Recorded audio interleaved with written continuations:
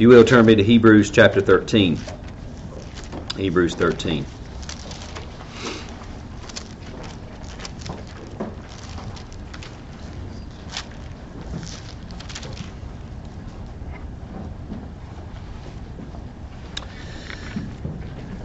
Let brotherly love continue. Do not forget to entertain strangers, for by doing so, some have unwittingly entertained angels. Remember the prisoners as if chained with them, those who are mistreated, since you yourselves are in the body also. Marriage is honorable among all, the bed undefiled, but fornicators and adulterers God will judge. Let your conduct be without covetousness. Be content with such things as you have, for he himself has said, I will never leave you nor forsake you. So we may boldly say, the Lord is my helper. I will not fear. What can man do to me? Remember those who rule over you, who have spoken the word of God to you, whose faith follow, considering the outcome of their conduct.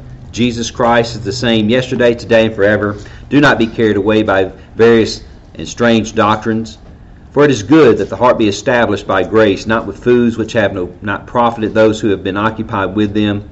We have an altar from which those who serve the tabernacle have no right to eat. For the bodies of those animals whose blood is brought into the sanctuary by the high priest for sin are burned up outside the camp. Therefore Jesus also, that he might be sanctified the people with his own blood, suffered outside the gate. Therefore let us go forth to him outside the camp, bearing his reproach. For here we have no continuing city, but we seek the one to come. Therefore by him let us continually offer the sacrifice of praise to God, that is, the fruit of our lips, giving thanks to his name. But do not forget to do good and to share with such sacrifices God is well pleased. And then this morning we'll look at verse 17. Obey those who rule over you, and be submissive, for they watch out for your souls, as for those who must give an account. Let them do so with joy, not with grief, for that would be unprofitable for you. Well, as we look at this section here, look at verse 17, a lot packed in this verse. It should be clear, though, when we come to verse 17, from the context, the author is talking about Christian leaders. He's not talking about civil leaders here. Civil leaders are dealt in other places of the Bible. But here he is, when he says, obey those who rule over you and be submissive. Why? For they watch out for your souls as those who must give an account. So this is talking about church leaders, godly leaders. For example, when you look at verse 7, we've already covered verse 7. Remember those who rule over you, who have spoken the word of God to you, whose faith follow, consider the outcome of their conduct. In verse 7, if you recall, he's saying, look back to those faithful ministers and the example they gave to you. Even though you're being persecuted, look to their example and follow their example. They'll teach you through their example how to withstand the fires and the pressure of persecution. In verse 17, he's saying, now presently, not only look back to those and remember those, but he's saying, those who rule over you now, be submissive to them. And so based on this text and others, subordination, in some sense, is expected here. So that's the real question. As you can imagine, and you hear this all the time with disgruntled Christians all over the place, that church, that pastor, that elder overreached their bounds. Okay, that's one extreme where there are really elders and shepherds who do that. But then there's congregations who force their pastors to overstep their bounds by putting onto them things that God never intended them to do. And so I want to make sure, before we actually tackle this verse, we're going to spend a couple weeks looking at what does the Bible say about elders. Just like the government has limitations on their powers, just like you as a father have limitations on your powers, a pastor has limitations on his powers, but nevertheless, there's real authority in each one of those realms. There is real authority at the civil realm. There's real authority for you fathers as the head of your household, and then there's real authority as elders or leaders within the church. And so just remember, we looked at verses 15 and 16 last time, and there you saw the obligation to worship within the body. But when you come to verse 17, the author's giving you your ecclesiastical obligation to render unto those officers in the church the respect towards the responsibility that Christ has given to those leaders, those responsibilities delegated to them by Christ. Author Pink reminds us this is a gospel institution which can only be disregarded to the manifest dishonor to the Lord and to our own great loss. Because remember, there's a benefit to the submission, and we'll deal with that, whatever that level of submission is. There's a benefit to that submission. He says, let them do so with joy and not with grief, because that would be unprofitable for you. And so we need to understand every orderly society has rulers. In all ages, God has appointed officers to rule over his people in the civil realm, the family, and within the church. For example, in the Old Testament, God appointed Moses, he appointed Joshua, the judges, the kings over Israel. But God also appointed the Levites to oversee the ceremonial aspects of worship. God furthermore appointed in the Old Testament fathers as heads over the family. And so, under the new covenant, the same is true. Christ has still established leaders in all of those areas. And so, the thing we need to remember is there are no unnecessary offices within Christ's church. Everything is there set by Christ for our benefit, our mutual benefit. So the leaders that Christ raises up are to be subordinate to him and the institutions that he ordained. And so this is important to understand that just like a father and just like the civil rulers, the leaders within the church have limits to those authority. You need to know what they are so that your pastor or your elder doesn't cross it. And you need to know what they are so that you don't put something on him that he was never intended to do. Okay? All right. Now before we dig into Hebrews 13:17, I think we need to talk about the necessity of elders, the qualifications of elders, and what are their responsibilities. Because I just don't want to assume you know. And so we want to look and see what the Bible has to say about all of this. So it'll take us a little time, but it'll be good for us. And so when we get through with all these studies, you should be able to answer, are elders even necessary? Right? What are their responsibilities? And then what are the qualifications of an elder? So as we go through this teaching about elders, let me just say up front, we are caught up in what, I think it was Bonson who said this, but he called it what he referred to the tyranny of the relevant. Our culture is just under the tyranny of the relevant, and that has come into the church. Because many in our culture think that if you're going to do something, do a program, do anything, it's got to be relevant. By relevant, culture doesn't mean what God thinks is relevant, but by relevant, our culture wants something that's entertaining, flashy, meets my fleshly desires, whatever that might be. And so, unfortunately, many within the church today would find a study or consider the study of the necessity of elders and the qualification of elders as just irrelevant. But I would argue this is one of the most relevant things that you could be doing, I could be doing. Especially, even if you don't want to be an elder, even if you're not thinking of going into the ministry, it is so important for you to understand what God's Word says about the responsibility of elders. Once you understand the responsibility of elders, you're going to begin to understand it better how to pray for them. Not just me, but all those faithful ministers you guys know that are doing what God's Word says. It's going to help you to know how to pray for them a little bit better. And the thing I want you to understand, God determines what's relevant. I mean, think about this. If I designed a bicycle, don't you think as the designer of the bicycle, how it should be used, how it should be put together, what I have to say about all that would be relevant? Well, how much more the designer of the universe? Don't you think the one who established the church knows better about what's relevant with respect to the church than you or me would know? And so he has spent a lot of time preserving in the Word of God qualifications, necessity, responsibility for elders. And so for us to say, well, this is not even relevant to us, is to really look at the designer and say, I know better than you. And it's a very arrogant attitude. And so what we want to make sure is we understand what the designer's intent was for elders. So first, let's start with the issue, the necessity of elders. As we cover this, I want you to think about this for just a moment. God calls other human beings to minister to the people of God. Now, you see, if God wanted to, I'm sure he could have called his angels to minister over you, but he didn't do that, did he? He called other redeemed human beings to minister. God does not raise up angels to govern his church, but he raises up fallen redeemed men. I want you to think that's very humbling when you think about it. I mean, whenever I work with someone who says they're interested in being an elder, one of the first questions is, why are we even here? Why are we doing this, right?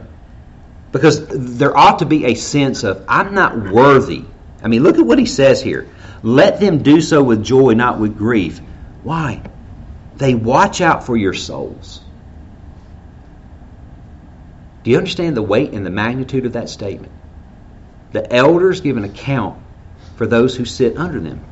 It's not a light thing that men who have been called into the ministry do. This is not just some, oh, well, isn't this neat? We've got these programs here. It doesn't have anything to do with that. They give an account for your souls. So it should be humbling to anybody who undertakes this call. Now, the only reason why anybody would undertake this call is because God is gracious and He calls them to it, and He assures them that He will equip them to do the work that He's called them to do. But God takes humble men, earthen vessels, men of clay feet, and He will make them fit for service in His kingdom. Turn over to Ephesians 4. Let's look at the necessity of elders.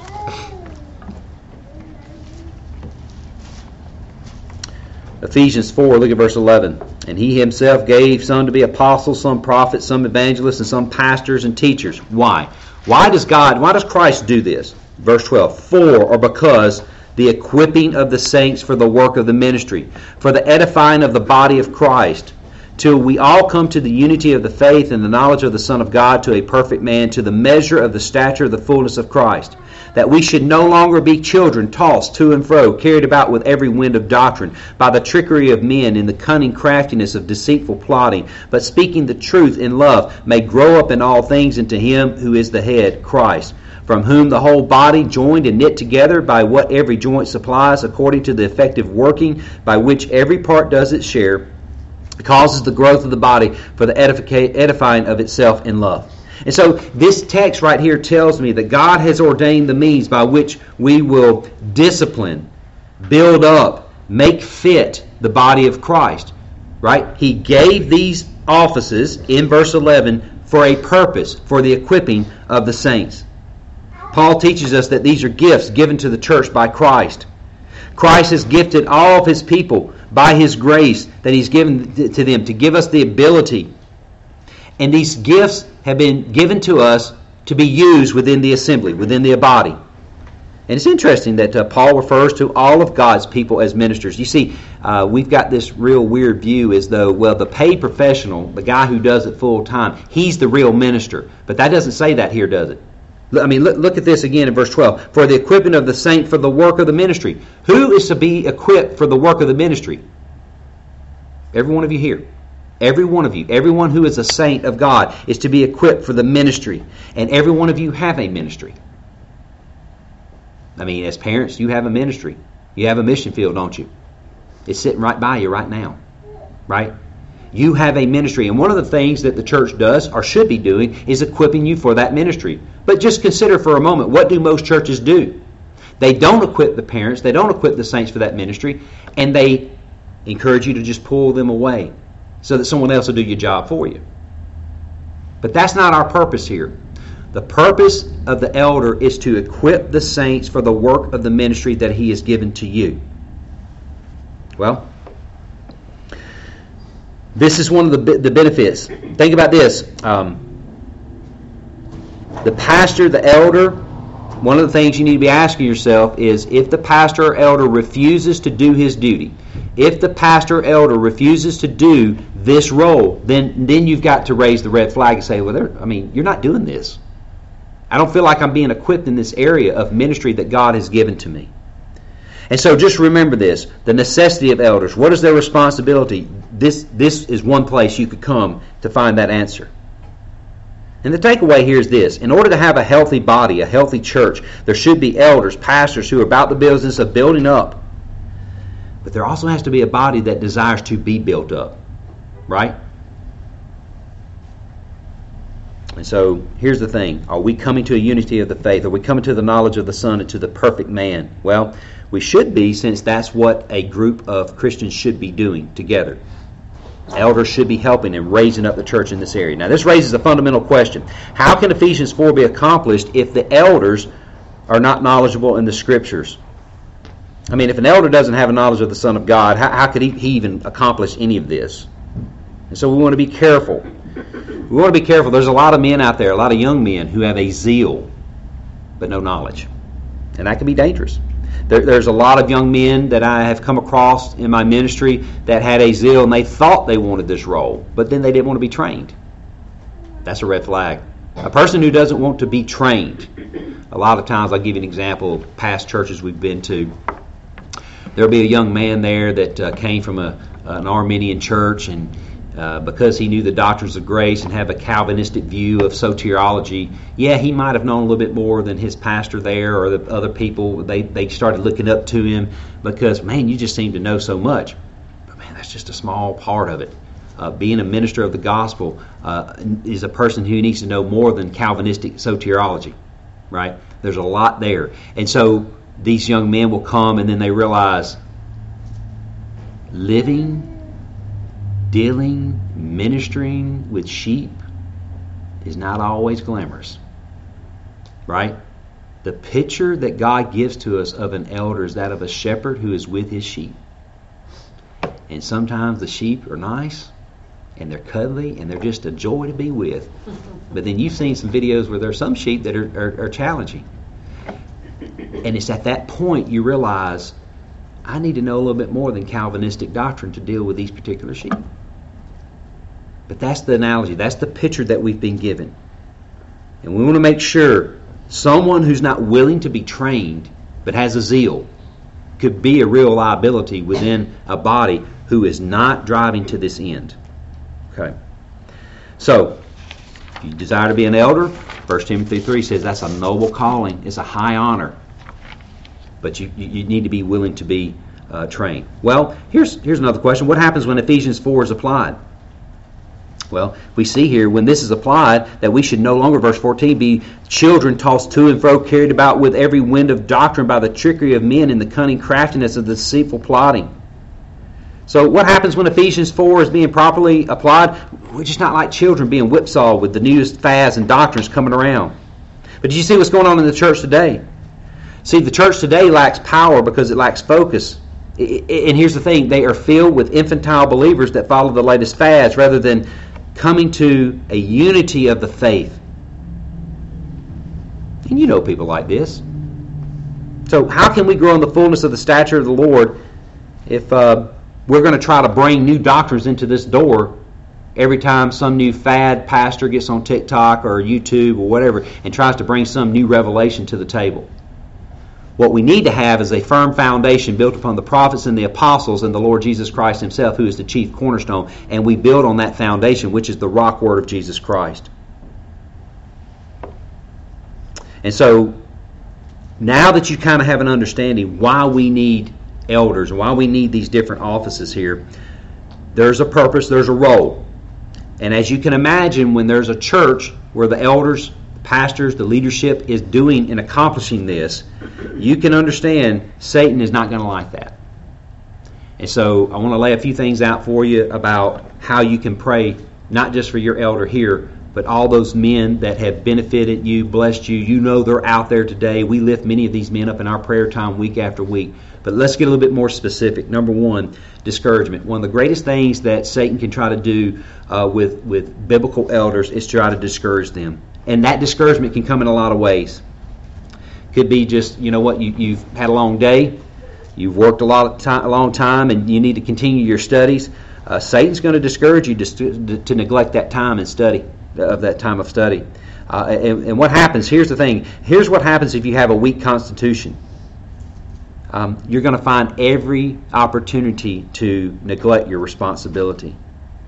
And so one of the ways you could pray is that there would be the strength, there would be the energy, the zeal to make sure that we're not coming in here winging it, making it up, right? So we want to pray for elders that the Satan would not discourage them. I mean, that's just one area. He's going to discourage them. There's a lot of avenues that can come into a pastor through discouragement, criticism, all of those types of things. All the things that you wouldn't want happen to you if you were in the spotlight, or not the spotlight, but you're kind of the focal point. So pray, and one of the greatest ways is just to continue to encourage them. Periodically, I'll drop a note by one of the mentors or pastors that had been so beneficial and useful to me 20 years ago, and I'll send them a note or just call them and check in on them and see how they're doing. They're like, you don't know how timely this was. because there's seasons where I remember in certain churches when we were at them, there were seasons guys my age at that time would be hungry, and the pastor is excited to find hungry young men who want to know the Word of God and be challenged with the Word of God and grow in the Word of God. And then there's maybe seasons where they don't have it, and so it's easy to get discouraged. And so they're like, I'm so glad you called, because I needed that reminder that God is still using a lot of the work. My work was never in vain. Here's another thing that Satan will come against that you need to pray for, is that of compromised.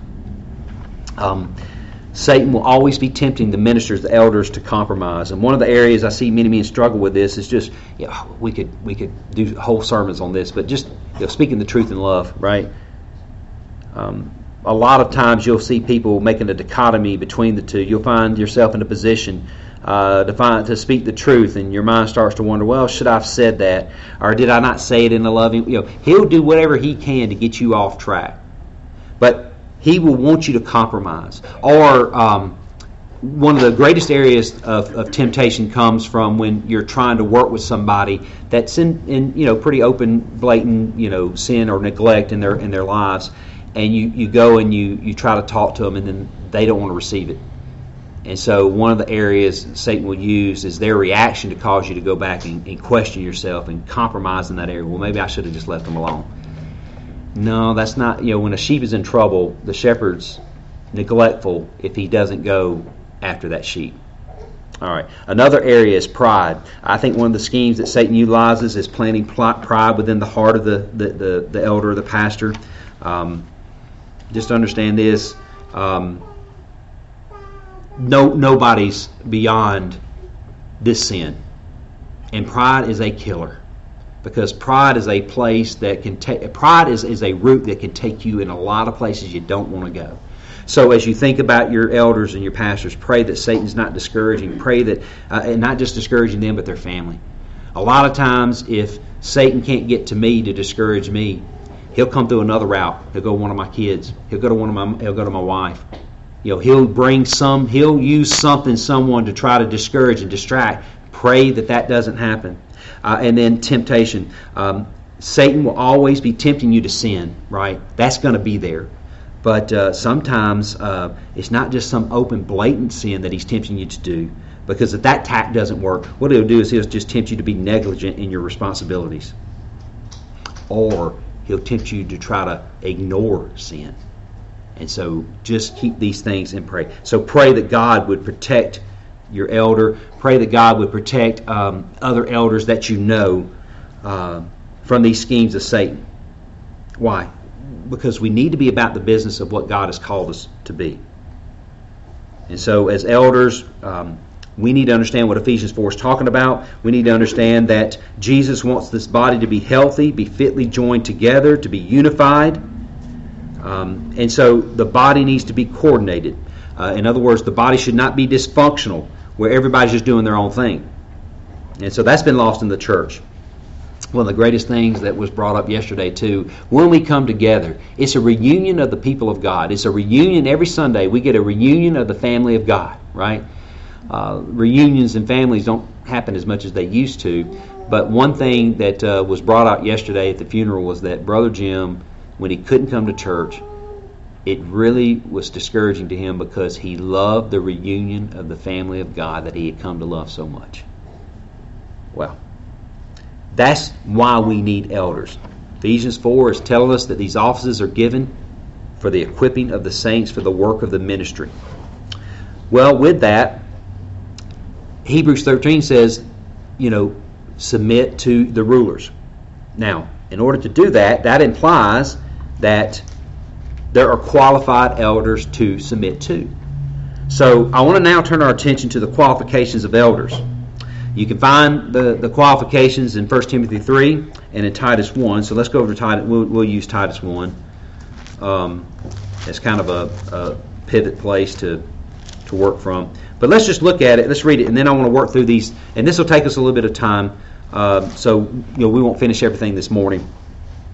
But in Titus 1, in verse 5, for this reason I left you in Crete, that you should set things in order, the things that are lacking, and appoint elders in every city as I commanded. Now notice this. Here's the qualifications. If a man is blameless, the husband of one wife, having faithful children, not accused of dissipation or insubordination.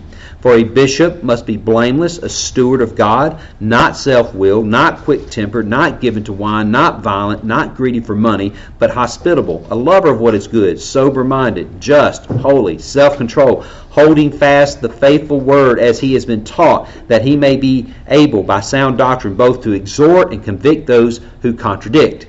All right. So God gives us this list of qualifications that any elder must meet. And this is important because when you look at this list of qualifications, most church search committees for a pastor don't do this, and number two, couldn't do this. If you read our church constitution, for someone to be an elder here, they need to be with the congregation at least for a year. I realize it's arbitrary. Why not 10 months? Why not 13 months? We just put a time period that would seem reasonable. Because you're not going to know. All of this deals with character except for one. One is a skill. They must be able to teach. Everything else is character-based. You won't know the character of a kid that went to a seminary 5 states away and do a couple of interviews and listen to him preach one time and say, oh, well, there's our candidate. To understand this, you've got to spend time with these individuals. Okay? So that's why our current Constitution is written the way it is. When we're looking for God to raise up elders, we're not doing a search committee and spend 3 weeks looking for them and then say, well, come on in. That's how you let the wolves in. What you're looking for is that God is raising them up internally, and you're watching, you're spending time with them. You're learning whether or not they fit this criteria. All right. So since Paul says more about character than he does their doctrine, sometimes there's a false dichotomy that says, well, that's what must rule and not the doctrine part. But that's not true either. They both matter. They both need to be there. And we need to understand that a holy life demands that we know God. So with that, let's look at the qualifications. There's typically 2 categories given for qualifications. Some may argue there's 3. Some would say there needs to be character, there needs to be how they deal with their family, and then deals with the doctrinal qualifications. I'll let you figure out how many categories you're going to put this in, but nevertheless, we're going to go through each one of them, and they all need to be dealt with. So let's deal with the first one. He says first they need to be blameless. And so when we talk about blameless, this refers to the fact that the man must not be a notorious sinner whose life is characterized by scandal, unrighteous living, neglectful in his responsibility. The Greek word actually means free from reproach, or you could think of it this way, not accused of doing anything wrong. In other words, this is a person that no charge of immorality could be brought. And so if any charge could be brought against an individual, then you just need to have some caution and do further investigation of the individual. The elder must have a character for truth, for honesty, general uprightness, not hiding things, doing things under the table. So when I think of blameless, I think blameless kind of sets the stage for everything else that follows. In other words, if any of these areas you say, hang on, I got an area of concern for this individual, then you're not blameless. Does that make sense? And so you want to do further work. So if a man has been called into question in any areas of family life, moral character, or their ability to teach, then just slow down, do further investigation. Doesn't mean the person is disqualified forever. It just means, hey, maybe, and this is what we did as a young man when I was sitting over at Dominion. Just spent time with Mark, and things that he saw that were concerns, he would spend time. Let's talk about this. Let's deal with this. Let's see how we could react to this situation better. One of the great places to figure out where your character is to sit through a church discipline case. And when he would bring me in to these church discipline cases, he was looking, how are you going to react? How are you going to respond in these different tense situations? All right. But we come to this. Green, in his commentary, says this: a bishop must be without reproach, living in such a way that no one can point a finger of accusation at him or rebuke him for living a life unbecoming a leader in spiritual life of the community. And, Why should an elder have a life that's above reproach? Well, Frank Barker said it this way: think of the damage done when a church leader lives an immoral or dishonest way. Much damage is done. Now, when we look at this word blameless, some of your mind may go to perfectionism. But that's not what this word is referring to. It's not referring that a man is sinless. It just says you're above reproach. You don't have these, there's no basis for someone to accuse you of open, blatant, neglectful sin. And so this is going to become important in a moment when we deal with hospitality. How would you know if you don't spend time with them? And so this is a real problem. This is why so many people are caught off guard with pastors who fall and fall hard. I had no idea. Well, why didn't you have an idea? Well, now that you say it, I only saw him for an hour at church, and that was really it. And I didn't even really get to spend time with him there. So this is why all these things are so important. Now let me just say this. When we come to this blameless, if your idea is that word must mean perfectionism, but it doesn't. When we talk about somebody blameless, let me give you a couple of names to think about. When you hear the name John MacArthur, what do you think? Scandal? Sins? I mean, the man's been doing ministry for 50 years. He's blameless. It doesn't mean I think that John MacArthur's never sinned. It just means that his ministry is not characterized by scandal, sinful, lascivious type lifestyles. Now, contrast that with some other names. Jimmy Swaggart, Benny Hinn, Joel Osteen. Now your mind's like, okay, I get what you're saying. There's something not right there. They're not qualified. They're not blameless in the sense of that word. Okay? All right. That's the first criteria, blameless. Let's look at the particulars. The first one is the husband of one wife. And as you can imagine, there's a lot of discussion about what that phrase actually even means. But in the Greek, it's literally a one-woman man. A one-woman man. Now notice this is first in the particulars, and this should teach you that the issue of marital and sexual faithfulness is an important characteristic in the life of an elder. Now this phrase, one-woman man, certainly would exclude polygamy, divorce, and other perverted views on marriage. But this text implies several things. The text, first of all, I think we can just get the easy ones out of the way. Number one, it excludes women. Right? This criteria would exclude women from being an elder. The elder must be the husband of one wife. Not the wife of one wife, but the husband of one wife. And so to put a woman in the position of an elder within a church would violate the clear principle that's implied here, but it would certainly be a violation of the explicit command over in 1 Timothy 2:12. This text also excludes sodomites or any other perverted lifestyle that you can come up with. Now, this is a much debated text when you go to the commentators. And so when you, let me just kind of give you some things to think about. When you're dealing with a text and it's a lot of maybe some ambiguity there or some different positions, one of the things I do is just jot down all the possibilities they could be talking about. And then through the immediate context or context of the Scriptures, the analogy of faith, Scripture interprets Scripture, you start excluding some of the things and make it a little bit easier, narrow it down to, well, it could be this, but more than likely based on these texts over here, it's not that. So let's take that off the list and let's narrow it down to something that's a little bit more manageable. So number one, it could be that Paul is excluding all those who have never been married. Could be he's excluding all single people. But that's not the case. Single people are not excluded from service of God's kingdom. Christ talks about that in the gospel. I think the Eastern Orthodox Church is the only one that would say that marriage is a requirement for elders. Second option, he could be excluding polygamists. Now, I think that's certainly a violation of scriptural principles, but I don't think that's who Paul had necessarily in mind when he wrote it the way he wrote it. According to John Stott, polygamy was forbidden by Roman law, so I'm not sure that was even an issue for them to deal with, but I think we would all agree it'd be pretty easy to disqualify a polygamist if he was to walk up in here. All right. But I don't think that's who he has in mind. The third option is a little bit more interesting.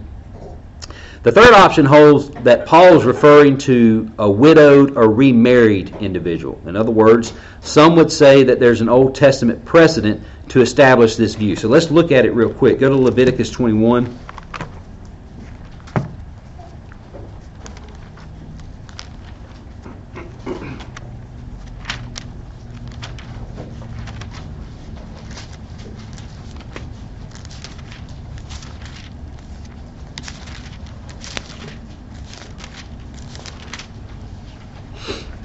Leviticus 21, look at verse 13. And this is talking about the different regulations for priests, but in verse 13 it says, "And he shall take a wife in her virginity, a widow or a divorced woman or a defiled woman or a harlot. These he shall not marry, but he shall take a virgin of his own people as a wife. Nor shall he profane his posterity among the people, for I am the Lord who sanctifies him." So this chapter deals with who can be a priest under the Old Covenant, but the high priest can only marry a virgin Israelite. Otherwise, it tells you that the offspring would be defiled in a ceremonial sense. Go to Ezekiel 44. Ezekiel 44.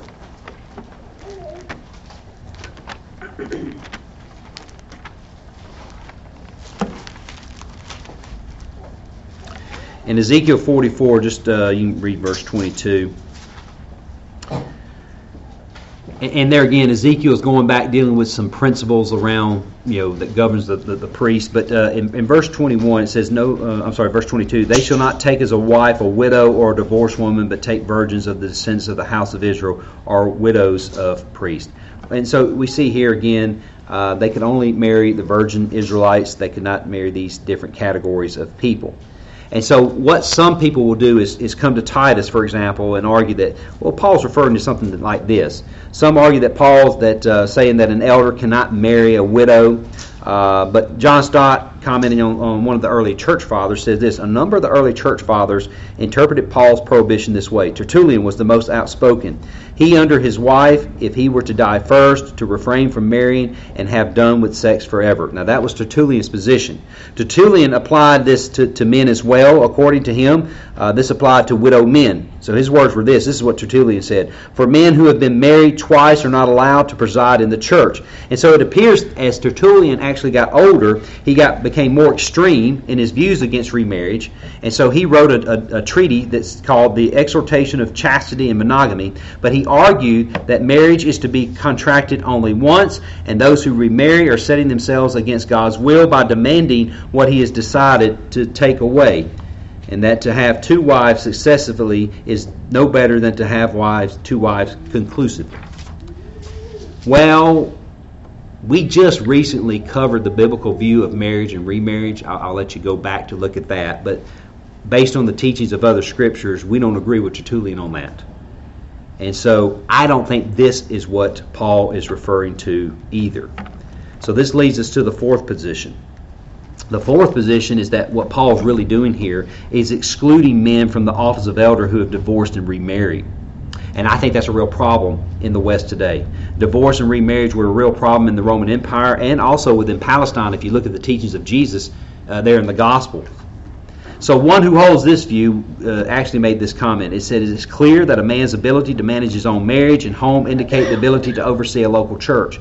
A pastor who has been divorced opens himself up in the church to criticism from outsiders, and it is not likely that the people with marital difficulties would consult a man who cannot keep his own marriage together." And then he ends with these words: "I see no reason why dedicated Christians who have been divorced and remarried cannot serve in other offices in the church, but they are disqualified from being elders or deacons." And so here's the thing.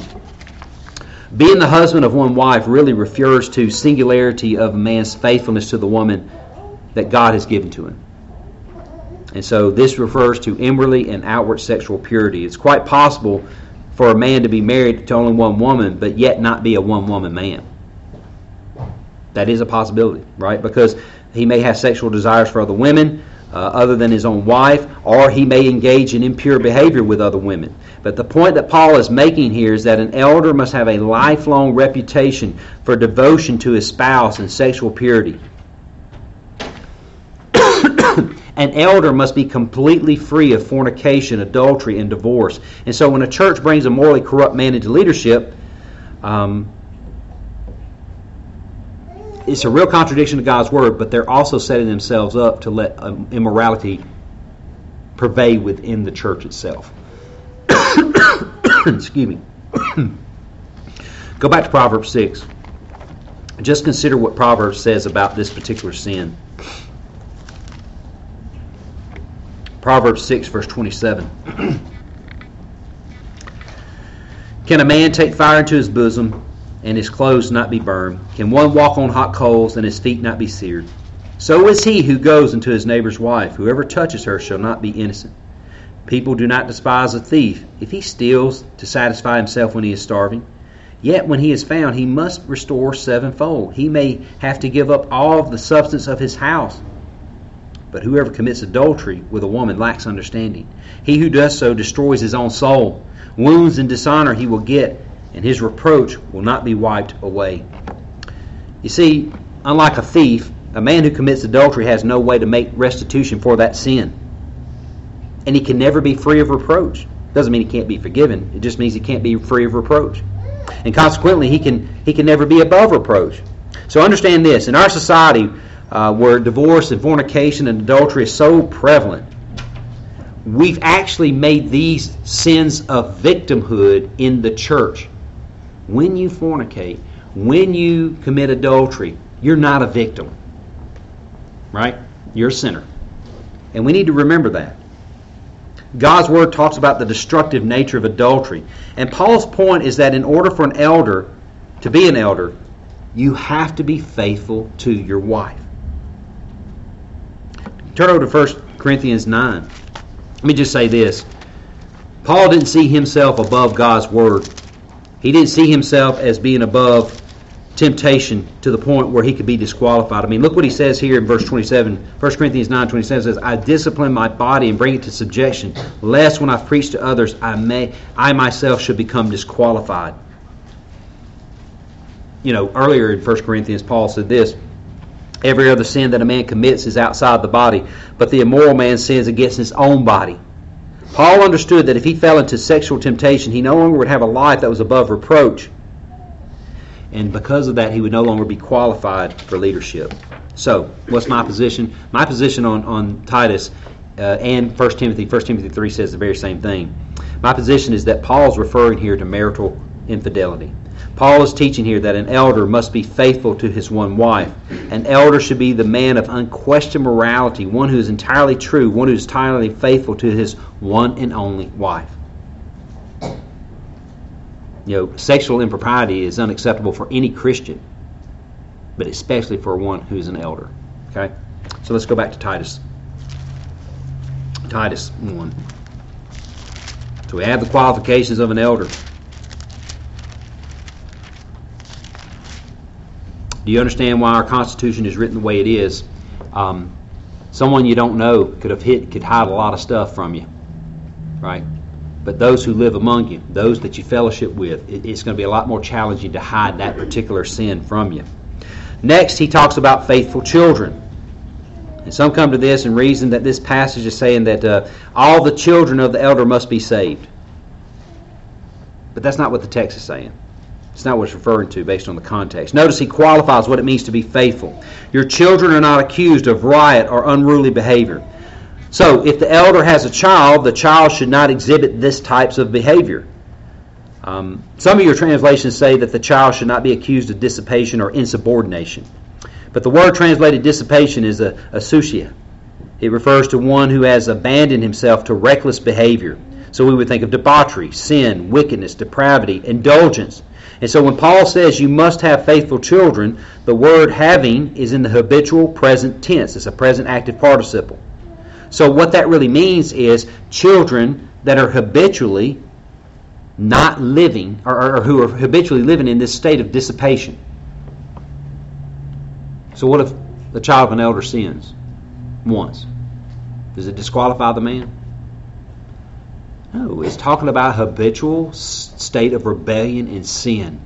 And it's demonstration that the man doesn't have control over his household. Every elder's child has sinned, if you didn't know that. The question is, do they live in a state of habitual sin? Okay. So the word translated insubordination is a word that means independent, not subject, rebellious, undisciplined, disobedient. But these are signs that a man's household is not being managed well. If a man cannot manage his house, then he has no business being an elder. I mean, that's the rule. That's the standard that's given to us here. It doesn't mean he's disqualified forever. Let's say there is a man who's a candidate and his household is unruly. Does that mean he can't ever be one? No.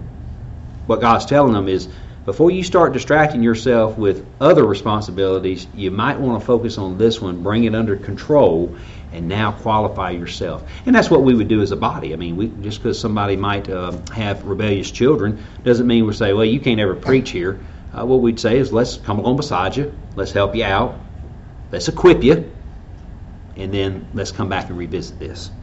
Okay. Then he goes on to say, blameless as a steward of God. Notice the elder must, and the word must is emphatic.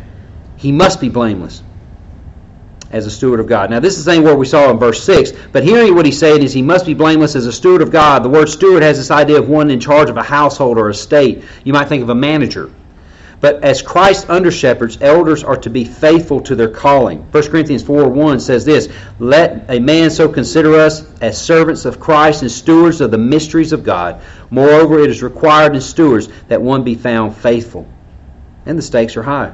We're dealing with the sheep of Christ. No one should ever take the office of elder lightly.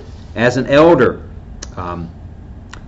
we are seeing here that we are stewards over the master's goods. This is why you'll hear some people say, if you can be content doing anything else than being a pastor, go do it. Because the calling's high here. Paul is clear in Titus, the elder must be blameless as a steward of God. If the elder is to influence the flock, then he must be blameless in this area. Elders are to provide for and dispense to the church the things that are needful for their growth and point them always to Christ. Think about what happens if an elder is neglectful in this area. What happens there? Well, it puts souls in danger, doesn't it?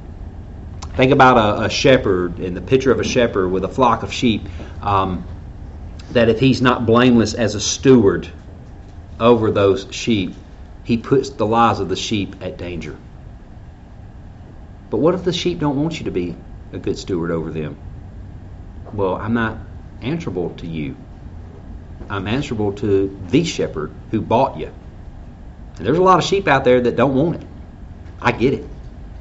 But I have to stand before God and give an account, and so I can't be neglectful. If I see that there's issues or that your soul is in danger, that the sheep are in danger, I've got to confront it. I've got to deal with this. Okay. Next, he says, don't be self-willed. The idea of self-will refers to one who pleases himself. And it's a strong adjective that denotes an arrogant self-interest that asserts its own will with no regard as to how others might be affected. In the words of one, proud self-interest is, in one way or another, the root of all sin, because it not only disregards the interest and welfare of other people, but even more important, disregards God's will and replaces His purpose and glory with man. So, if you're an individual who's been on doing things your way, you can't submit under any of God's ordained authorities, whether it be the civil realm, whether it be the family, whether it be submitting to other elders in other churches, then you really got no business being an elder. Once again, it's so important. If you raise up your elders from inside your flock, then you can see how they respond. Are they submissive in this area? Are they self-willed? Once again, if you bring somebody from some other person's flock, you don't really know how they respond to the other elders. But if they can't submit, then they're going to have a real problem leading and guiding, because now all of a sudden they're expecting people to, well, they become hypocrites, right? Because they're going to want you to do what they never did. And the only way you can flesh this out, this self-will, is spend time with them. Okay? One that is self-willed does not have the bride of Christ in mind when making decisions or ministering to her. He won't feed, he won't guide, he won't rule, won't protect in any way that Christ has prescribed protection. Why? Because he's self-willed. He has a cause, which is his cause, but it's not Christ's cause. And this is a hard one because, we're prone to be self-willed. I mean, we want our way because we think we're right. But here's the thing. We need to be able to bring our wills under the dominion of Christ. And so it is a criteria for an elder. Next, not quick-tempered. This means that an elder should not be quick-tempered or easily provoked to wrath or anger. I mean, just think about the disaster that would happen if the church put a wrathful, short-fused individual in as an elder. As elders, you have to learn to deal with sinners, and sinners need to be patiently guided. And so a man who cannot govern his temper has no business governing the flock of Christ. Remember, we read this morning in James, didn't we? He teaches us that the anger of man never produces the righteousness of God. So, an elder has to guard himself against the spirit of hostility and resentment. Even when sheep are behaving like goats, you got to keep it together, because you can make it much worse if you don't. So this is why it's important to watch how men discipline the sinners within their own home. Pay attention to that. How do they discipline sinners in their own home? Because that's going to be a kind of a cue as to how they're going to deal with sinners outside their home. If they deal with them out of frustration, if they deal with them out of outbursts of wrath, they're just not ready to be elders. Okay? Next, not given to wine. The Greek word here means to one who's addicted to wine, drunken, or who tends to be quarrelsome because he habitually drinks too much. And when used as a substantive here, it refers to a drunkard. I don't think this means that, based on other texts of Scriptures, it's not saying that alcohol is sinful. What it's saying is that you can't be governed by alcohol. You can't be, we just can't be a drunk, right? I mean, that's what it's basically telling you there. An elder has to guard himself against this. There again, there's no greater reproach to a ministry than for a minister who in the community is known as a drunk or given to too much wine. This word conveys the idea of one who loves wine and gives himself to it at any opportunity. This is one who is under the influence and driven by his passion for wine or alcohol. When they're like that, they're just not going to be able to effectively minister at all. And so, a man should not be known as a drunk. If he is, he's disqualified. Now, the word in the Greek is a compound word comprised of the word para, which means along, and oinos, which means wine. It literally means to continually be alongside or in the presence of wine. In other words, wine is not to be the constant companion of an elder. It's going to lead you to impaired judgment. It's going to lead you to lascivious-type lifestyles. So they need to avoid this. I mean, the Bible's clear on this. The Bible tells judges and priests not to partake in wine while they're fulfilling their duties. Leviticus 10:9, Proverbs 31:4-5. And so, here's the thing. Any amount of wine drinking that leads to impaired mental state needs to be avoided, since the elder at all times needs to be in control of his faculties. I mean, isn't that probably the most reasonable interpretation of this? Now, I realize there are some pastors who are out there says, look, I don't want to give any reason for anyone to ever think that I'm a drunk. I'm just never going to drink. And that's okay. It's when they tell everybody else that alcohol is a sin, that's where we've stepped over, because at that point what you're saying is you're holier than Jesus. We want to avoid that.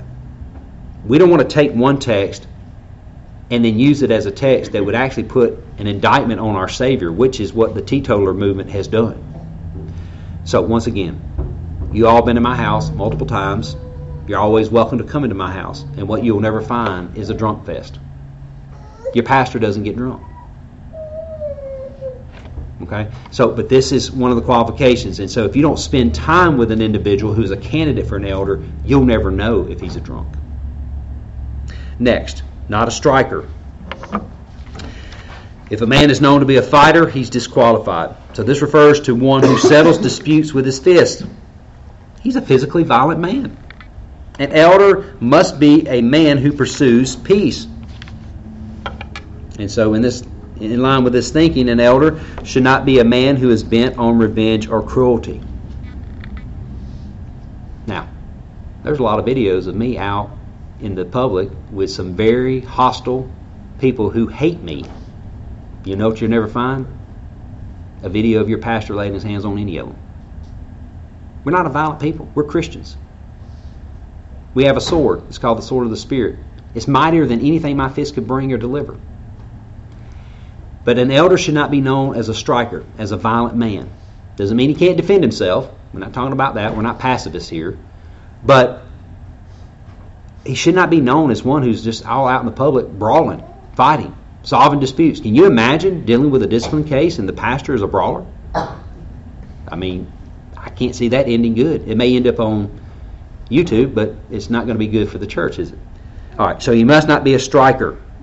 Next, not given to filthy lucre. What does that refer to? Well, it refers to greed. I think we can all imagine that this would be a disastrous characteristic of an elder. Think about the temptations of a man who has a greedy heart with money involved. So Paul's referring to a person who has no integrity, and he seeks wealth, and he sees the ministry as a way to gain wealth. Now, just turn over to 1 Timothy 5. Let me just say this.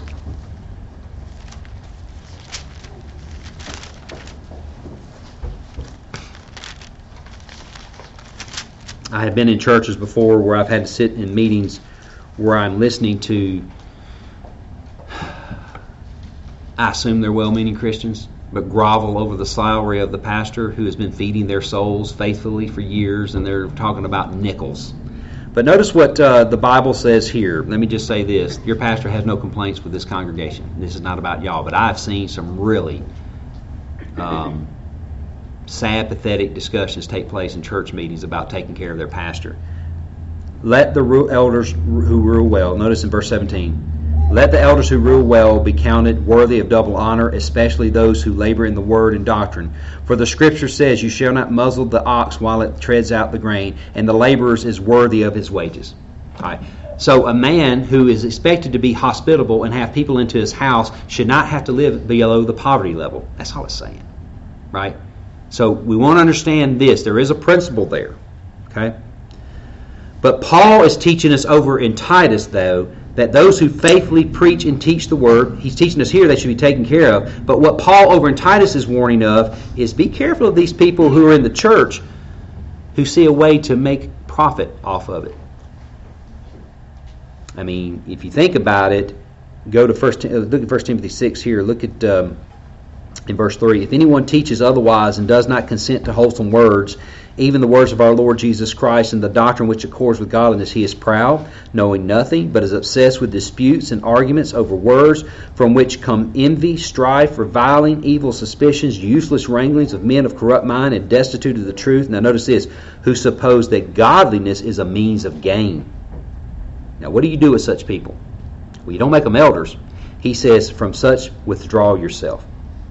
And what Paul is warning here, not just here in 1 Timothy, but warning over in Titus as well, there's a problem that there are these types of people, these false teachers who have entered into the church, and they're taking advantage of the flock. They were in the church for money, not to serve the Lord or His people. And so we just need to remember that. Once again, you're not going to know if someone is greedy or has a greedy heart until you spend time with them and watch their practices. So this is why it's so important to get to know them. You know, Peter admonishes, and we'll do with 1 Peter 5:2 later on in our study, but Peter admonishes pastors, shepherd the flock of God among you. He said, exercising oversight not under compulsion, but voluntarily according to the will of God, and not for sordid gain. This needs to be the character of the elder who leads the flock. He shouldn't be governed and dictated by greed. And it won't take you long to figure that out. Right? Okay. Another thing is, the church needs to be set up such that there's checks and balances with respect to the money and the elder's access to that money. So there needs to be that constant there. One of the things you're doing by setting that structure up is you're preventing him, even if he doesn't struggle with it, preventing him from that temptation to be you want him to be always above the table, and you want him to always to be above reproach. You don't want any kind of, even a hint of impropriety with respect to the money when the elder is, when it comes to the elder. Once again, if y'all want to stay and talk and ask questions later about this, press it into more corners, I'm happy to do it. But let me move this on to the next one. The next thing he says in Titus is he must be a lover of hospitality. The word translated hospitable is another one, a compound word comprised of the word of philos, affection, and xenos, stranger. He must love, have affections for the stranger. The lexicon says hospitable, loving strangers, a friend of, or kind to. The person who is hospitable gives practical help to anyone who's in need. He freely offers his time and resources and encouragement to meet the needs of others, especially those in the body. And so this is vitally important. This would have been so important back in the days that Paul was writing this, right? Christians traveling from one place to the other would often need time to be helped by other believers. But notice here that the elder is not one who just does it from time to time, But this is one who loves. He exhibits hospitality. In 1 Peter 4:9, Peter exhorts his readers, use hospitality one to another without grudging or without complaining or murmuring. And so, anyone who does not love hospitality, the text says you're not qualified to be an elder. So by bringing people into your house, it's just one of the many ways an elder can bless others. Anyone who's content to keep other believers out of their home should be raising red flags, right? The people of God are not to live in isolation and separate from one another, but rather the church is presented as a community. And so where there's no hospitality, there's no community within that body. And I think that describes a lot of churches, doesn't it? And the point here is that you don't want to put someone in a position of authority, but they're disobedient in this area. So you got to examine the individual to see if his life is in alignment with the Word of God with respect to this area and all the other areas we've covered. But without this characteristic, it's going to be very difficult for you to know how that candidate will lead the flock, right? If you don't spend time with a potential candidate, like I said, I've used this before, but I'll use it again because I think it's so important. It is very easy for me to make my kids behave for the 2 hours we might come in here on Sunday morning, right? It's quite something different when I'm constantly having you in and out of my house. I mean, you see it. It is what it is, right? You see the issues or see the non-issues, but you need to know. Because one of the greatest safeguards for me is to have you into my house. It's one of the greatest protections I have, is to have the congregation, have the flock constantly into our house. But a person who is interested in being an elder, if they don't ever want you in their house, red flags ought to be going up. They're violating this criteria. The elder must be able to spend time with his flock to know his flock. And so in the context of the early church, this characteristic was necessary to show kindness to the church and to be a blessing and to help them. But don't underestimate what Paul's saying here. Hospitality in those days was a picture of one's commitment to the Lord Jesus Christ, to His kingdom, and to His people. And here's the thing. Hospitality is not about having people to come over to entertain you. Hospitality is about you spending time and being a blessing to them. Okay? So if one desires to be an elder but doesn't exhibit this quality, you just need to be aware of them. And you just got to ask yourself, is the pastors and the majority of the churches around here known for hospitality? All right. Shouldn't be the sheep shouldn't be a stranger. Here's another thing. It's not only that the elder needs to be on board, but if his wife and his family are not on board, it's not that he's disqualified forever, but you can see that if an elder wants to have hospitality, but his wife is just, I'm so sick and tired of having these people in my house. I got to clean. Because remember, they have to clean. They have to be ready. You have to open yourself to criticisms that people who don't have people in your house don't exhibit. I mean, you'll be amazed at some of the people that have come through our house over the past 20-something years and some of the things they've said. They need to be ready. So part of helping an individual, a young man, get ready for the ministry is to help his wife get on board. Because this is a requirement. This is not something that's optional. It's not as though you get 90% of these characteristics right, but you can opt out of that one. It's just not the way it works. Okay. Next, you need to be a lover of good. This carries the idea of having a strong affection for that which is intrinsically good. We should love those things that are honorable and pure. Elders should be friends of the godly and the virtuous. I mean, I think it's implied here, but we should be lovers of souls. If an elder does not love the souls of men, then he's just naturally not going to care for their state or their well-being or be concerned for their good. Another way to look at it, I shouldn't just be a lover of my own cause. I should be a lover of that which is good. All right? This love should motivate us to pray for others within the congregation and be lifting them up. Next, we need to be sober. The Greek word is sophron. Another compound word, sozo, means to save, and friend is the word for mind. But this is one who is sober-minded. An elder must be in control of his mind. He needs to be in control of the things he thinks about, the things he says, and the things he does. In other words, he doesn't allow the circumstances in his life to justify foolishness or immorality or distract him from any off the focus and the purpose of what he's been called to do. An elder knows his priorities, and he's devoted to them. Next, he needs to be just. It's the word dikaios. It means right.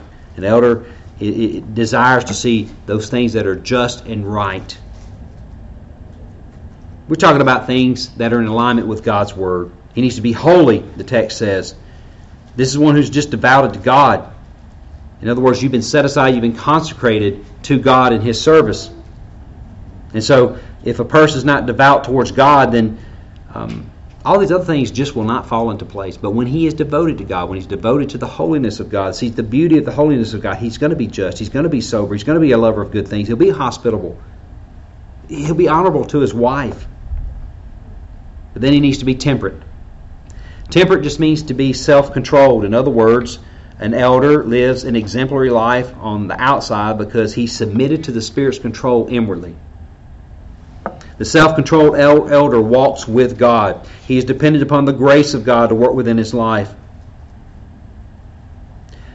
Think about it this way. The uncontrolled person, the one who cannot control himself, is going to fall quickly when he is put into the position of authority and power.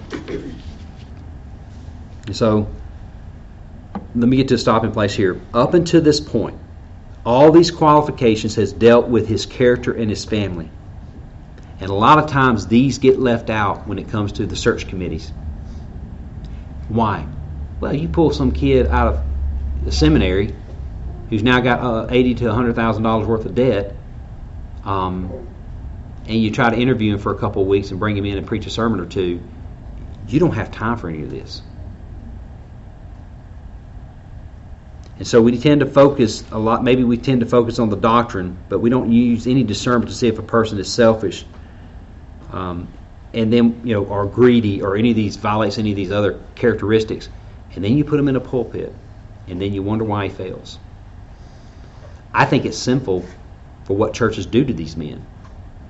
By not taking this criteria and come up with a process that's equitable, that is actually allows you to see if he fits these criteria or not. You're setting a lot of these young men up for failure. And that shouldn't be what we do as a church. And so, I think what Paul, if you wanted to boil, turn to John 13. Turn to John 13. I think what Paul's trying to do when he's given us all these criteria, if you boil all this down, don't you just think it means he needs to be a humble man who is willing to submit himself to God's Word. But in John 13, notice this. This is the Lord of glory. In verse 2 it says, "And supper being ended, the devil having already put into the heart of Judas Iscariot, Simon's son, to betray him, Jesus, knowing that the Father had given all things into his hands, and that he had come from God and was going to God, rose up from supper, laid aside his garments, took a towel and girded himself. After that he poured water into a basin and began to wash the disciples' feet and wiped them with a towel with which he was girded. And then he came to Simon Peter, and Peter said to him, Lord, are you washing my feet? Jesus answered and said to him, What I am doing you do not understand now, but you will know after this. And Peter said to him, You shall never wash my feet. And Jesus answered him, If I do not wash you, you have no part with me. I think this text here is very helpful for us to understand something. At first glance, in Peter's comments, doesn't it sound so humble? Right? But notice the response of Jesus. You see, true humility is found in allowing Christ to minister to us the way He sees fit to minister to us. And if we don't allow Christ to minister to us in this way, then He says, you know what, we're not with Him at all. And that's not humility. To refuse Christ to minister to us as He sees fit to minister to us is not humility, it's arrogance, it's pride. But let me just drive the point home here by reading the rest of the section. Look at verse 9. Simon Peter said to Him, O Lord, not my feet only, but my hands and my head. Jesus said to him, He who is bathed needs only to be washed his feet, but he who is completely clean, and you are clean, but not all of you. For He knew who would betray Him, and therefore He says, You are not all clean. And Christ is saying there's one here who's spiritually dirty. I know what He's going to do to me. But within this section, Jesus is about to give us the greatest example of service. Look at verse 12. So when He had washed their feet, taken His garments and sat down again, He said to them, Do you not know what I've done to you?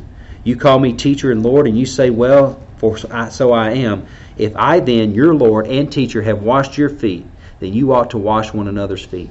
For I've given you an example, that you should do as I have done to you. Most assuredly I say to you, a servant is not greater than his master, nor he who is sent greater than he who sent him. If you know these things, blessed are you if you do them. I do not speak concerning all of you. I know whom I have chosen, but that the Scriptures might be fulfilled. He who eats bread with me has lifted up his heel against me. Now I tell you before it comes, that when he does come to pass, you may believe that I am he. Most assuredly I say to you, he who receives me, whomever I send, receives me. And he who receives me, receives him who sent me.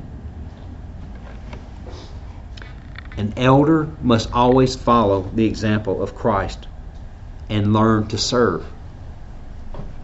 Think of the attitude that goes with washing another person's feet. I mean, the first sign of this is how Christ, the Lord of glory, on his way to the cross, wanted to serve and minister to his people.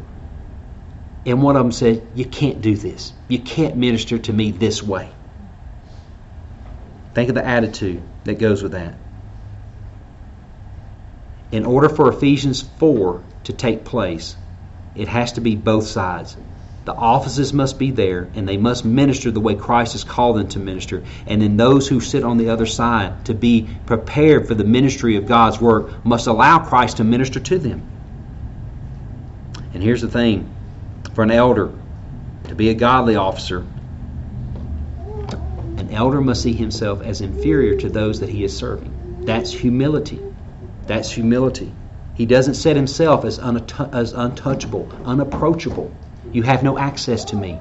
You can't be seen as that. That does not describe most of the people that you know of are not described that way. And most of the pastors in this area are not set up and structured that way. And so one who desires to be an elder, if he does not take on an attitude as a servant, it's going to be very difficult to minister to the flock of God. But Christ, in this text, sets the example for us to follow. I mean, we all have a tendency to be selfish. And so God leaves us the example of Christ to learn to serve others. Well, these are the personal qualifications for an elder. And you can also find them over in 1 Timothy 3. A lot of times this area is been neglected in the examination of the elders. I think it's easier to deal with someone's doctrine and ask pinpoint question than it is to deal with someone's character, particularly if you don't know them very well. But when one becomes an elder should expect a meticulous examination, not of just their doctrine, but of their life. And a man who cannot undergo that or refuses to go through that process, he's not worthy to be an elder. He's not worthy. He's just not ready. And the process of examining a man may be the process that God uses to make the man. Because the last thing you want to do is put an unfaithful person. Well, I realize that they're not hospitable, but once we make them an elder, they'll become hospitable. That's not the process. No. You don't put unfaithful people in the ministry in the hopes they become faithful. You put faithful people in the ministry so that they don't cause havoc and just wreak havoc within a church. All right. So let's go back to Hebrews 13 real quick and we'll end. We're going to come and deal with holding fast the faithful word. That was a lot, so we'll pick up on that, Lord willing, next week.